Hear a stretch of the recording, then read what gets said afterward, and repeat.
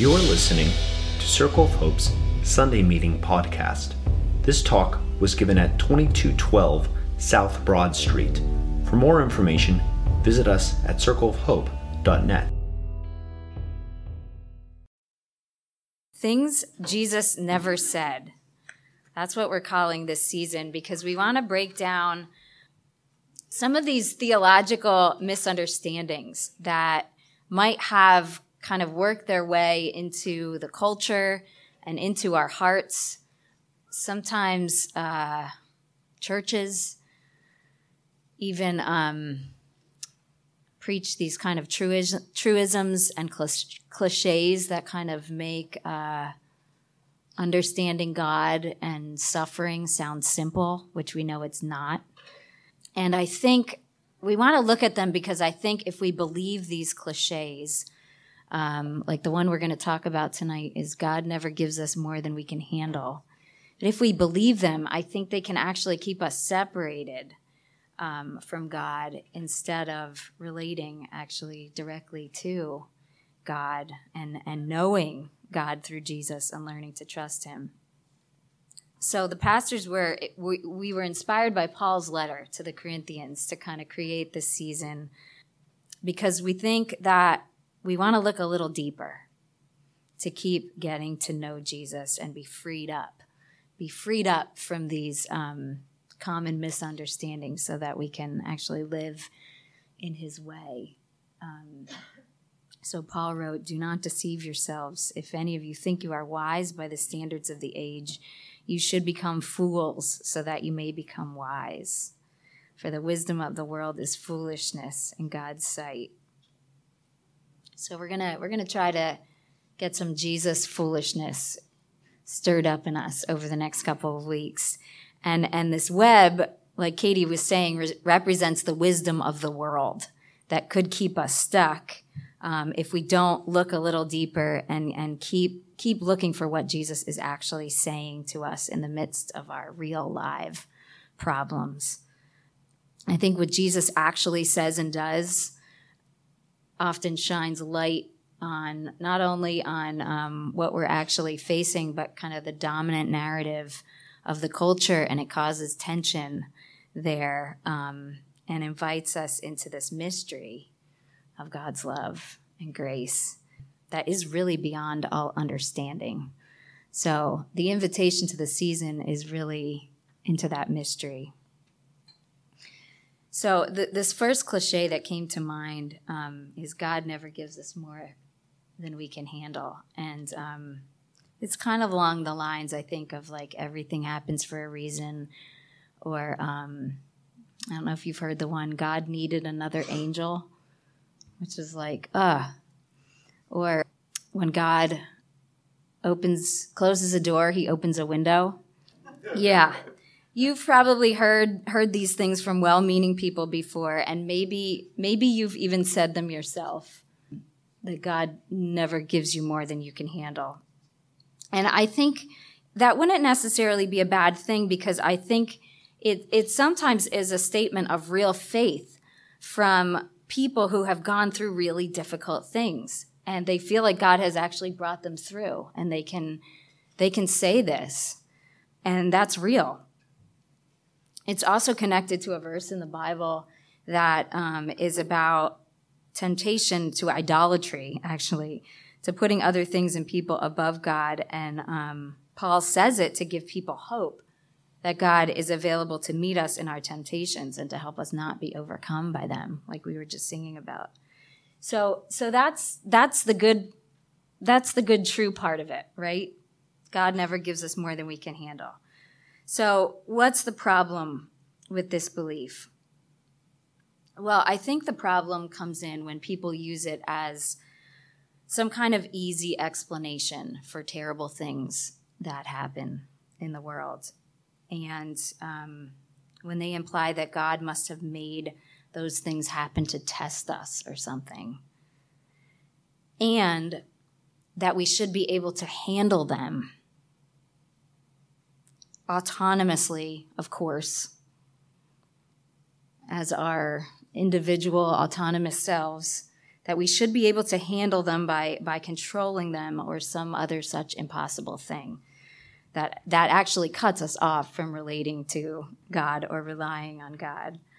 So I think this phrase, if we misuse it, can reveal three big lies that kind of are present in our culture, sometimes even in the church. And I think these lies just hurt God's heart so badly as they hurt people.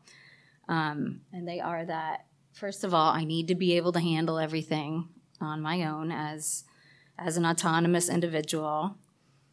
And secondly, that God is like delivering justice fairly and equally to everybody, kind of controlling everything. And by proxy, then, that you need to control everything. You need to control your situation more than feel it. So it's kind of like God's controlling everything, so you need to be like God and try to control everything too. And I think this is really a very secular understanding of the world that is way more about like scientific rationalism and the Enlightenment and just a great reason for capitalism and this desire for progress, for a privileged few. It's way more about that than it is about the way the world actually works and the life that Jesus is calling us into.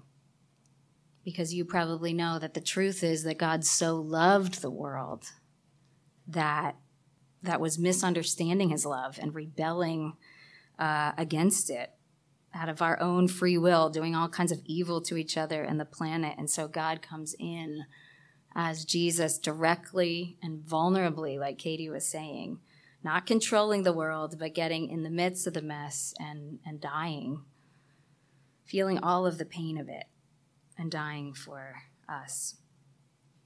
And so, yes, I think we are completely missing the Jesus boat when we hear this phrase as some kind of rationalization for evil things, as if God were creating difficult circumstances to test us, and that we are supposed to handle them on our own. My friend Maria's Catholic grandmother used to always say to her, God will choke you, but he won't strangle you. God's choking us, but he's not strangling us. But I think that kind of is this common idea that God's like taking us to the edge of our pain threshold, seeing how tough we can be. And I wouldn't want anything to do with a God like that. And I think that's why many people don't want to hear anything about Jesus or the church. They think God is some kind of sadist in the sky, not just letting all this stuff happen, but like causing it. One of my dear friends from childhood lost her 15-year-old son, Connor, last summer. Connor was working on their family farm when he had an accident on a four-wheeler. And I keep seeing my friend Nikki kind of struggling with these ideas about God, that God would let this terrible thing happen. And as a mom, I can't imagine a worse pain to try to face. She just posted, and of course Connor is exactly Zach's age, but she just posted this picture on Facebook yesterday of this sculpture that I had seen before, that I think probably just shows a shred of the experience of the pain of losing a child. When I saw on the news this morning that Joshua Brown was shot dead last night, probably connected to his tearful witness of the death of his neighbor, Botham John, last week, I cried reading the pleas of his mother for more information. Black mothers face the death of their children all too frequently in this country. So can you imagine if somebody would say to Joshua Brown's mother, God never gives you more than you can handle. You know, as if she should be able to handle the murder of her child and centuries of systemic and personal injustice and violence. I don't think that would be from God at all. That would not be from Jesus. Because our God was murdered as well by haters aligned with the state. The slide, one of the stained glass windows in the 16th Street Baptist Church, where the 4 little girls were bombed by terrorists in 1963, that kind of kicked off the civil rights movement, reads, "You did it to me." I don't know if you can see it there at the bottom. You did it to me, because Jesus is claiming a relationship, a direct relationship with all those who suffer. He's inviting us to relate to him in our suffering, not to try to handle it on our own, as if it could ever be handled. So if Jesus is not saying, God never gives you more than you can handle, what is he saying? 3 verses come to mind. First, him saying, in this world you will have trouble, but take heart. I've overcome the world. So I think this one is about our expectations. If the world hated Jesus, we might not have an easy time of it here either. And then the last thing that Matthew records Jesus saying is, I'm going to be with you always, even to the end of the age. And that, I think, is the heart of our promise when we don't know anything else. Jesus is saying, I'm going to be with you. That's what you've got. And then in Romans, Paul writes that the spirit of him who raised Christ from the dead is living within us. And so Jesus being with us is not just about dying with him. It's about being present to life, you know, in the midst of the most difficult circumstances. I was telling our friends at the 7 o'clock meeting last week that my mom got cancer a few years ago, and it was really, really bad. And it was final stage, and we thought that she was going to die. And I remember being in the hospital with her every chance I got, even though I was pregnant with Corey and I had little Zach. Zach was a toddler. I was mad at my dad for not being there, and often at a loss for how to advocate for her care. As you know, if you've had a loved one in the hospital, sometimes the poor doctors and nurses are running around, can't keep up with everything. So one time I passed out trying to her spinal, she had spinal fluid leaking from her back, and I was trying to change the dressing, and I passed out. So that wasn't helpful. And another time they sent her home from treatment with C. diff, and so just made the cancer seem like small beans in comparison to that infection. But the worst part of it was this fear that I was losing my mom and just feeling completely out of control to handle that. And I remember the one thing that I learned, one thing became very clear to me, and that was this second thing here that Jesus says, that I'm going to be with you. No matter what happens, that's what you've got. I will be with you. And I felt that Jesus was with me, and somehow that was enough. And so I think that's the invitation from Jesus as we go through difficult things as Christians. And it involves feeling what we feel instead of trying to control it. Otherwise, we're doing something that psychologists call spiritual bypass. Gwen had a great seminar on this last week at Hallowed Institute. And spiritual bypass kind of allows us to just kind of try and avoid the pain instead of relating to God in it. And I think that's super tempting to do. We're all just so trained for avoidance. But the invitation from Jesus seems to be to express our feelings and ask for help, like he did. And I often picture him in the garden, just telling his feelings to the Father, begging for help, weeping, and finally saying, your will be done, and surrendering and trusting through this sense of their relationship. And so I think we're not meant to handle things, actually, as in like controlling them. We are meant to relate to God. We can't really make a principle out of God or a rule as if God is not a person and not alive. We need to relate in order to really know and trust God. And I think this is where the peace can come in the middle of the most difficult circumstances. I think an actual handle, is a really good, I like that this cliche has that word in it, because I think that is a good image, because a handle, kind of fits right in our little hands, right?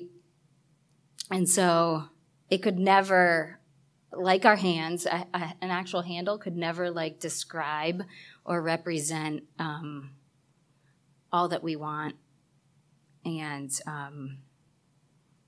who God is and how God works. It's never really something that we can hold. There's no tool or rule or principle that could contain all that we want or are meant for. Our little hands can't even hold all that. We're meant to actually partner with the living God in this great mystery of our healing and the healing of the whole world. And I think that's how we get to the good stuff as we get through. So we're really talking about more like holding hands with God than holding a handle, than being able to control or handle anything. I told Marcel this week about our friend Angie, who had a little toddler at one point, and little Sadie was in her crib one night. Angie went in and saw Sadie just sticking her arm up in the air like this. And she said, Sadie, what are you doing? And Sadie said, I'm holding God's hand. And after Angie told me that years ago, I have often remembered that in the middle of the night when I'm facing things I can't handle in my little mind and heart. I actually sometimes stick my hand up in the air and just hope that Jeff doesn't wake up and think that I'm crazy. But I think we are meant to hold hands with God and others more than we are meant to handle things, as in control every detail. Our capacity with God for suffering and for victory is more closely related and way bigger than we think it is. But we only find ourselves there in relationship. Thanks for listening to Circle of Hope's Sunday Meeting Podcast. If you want to talk about it or get connected to a cell, you can find one under our Connect dropdown at circleofhope.net.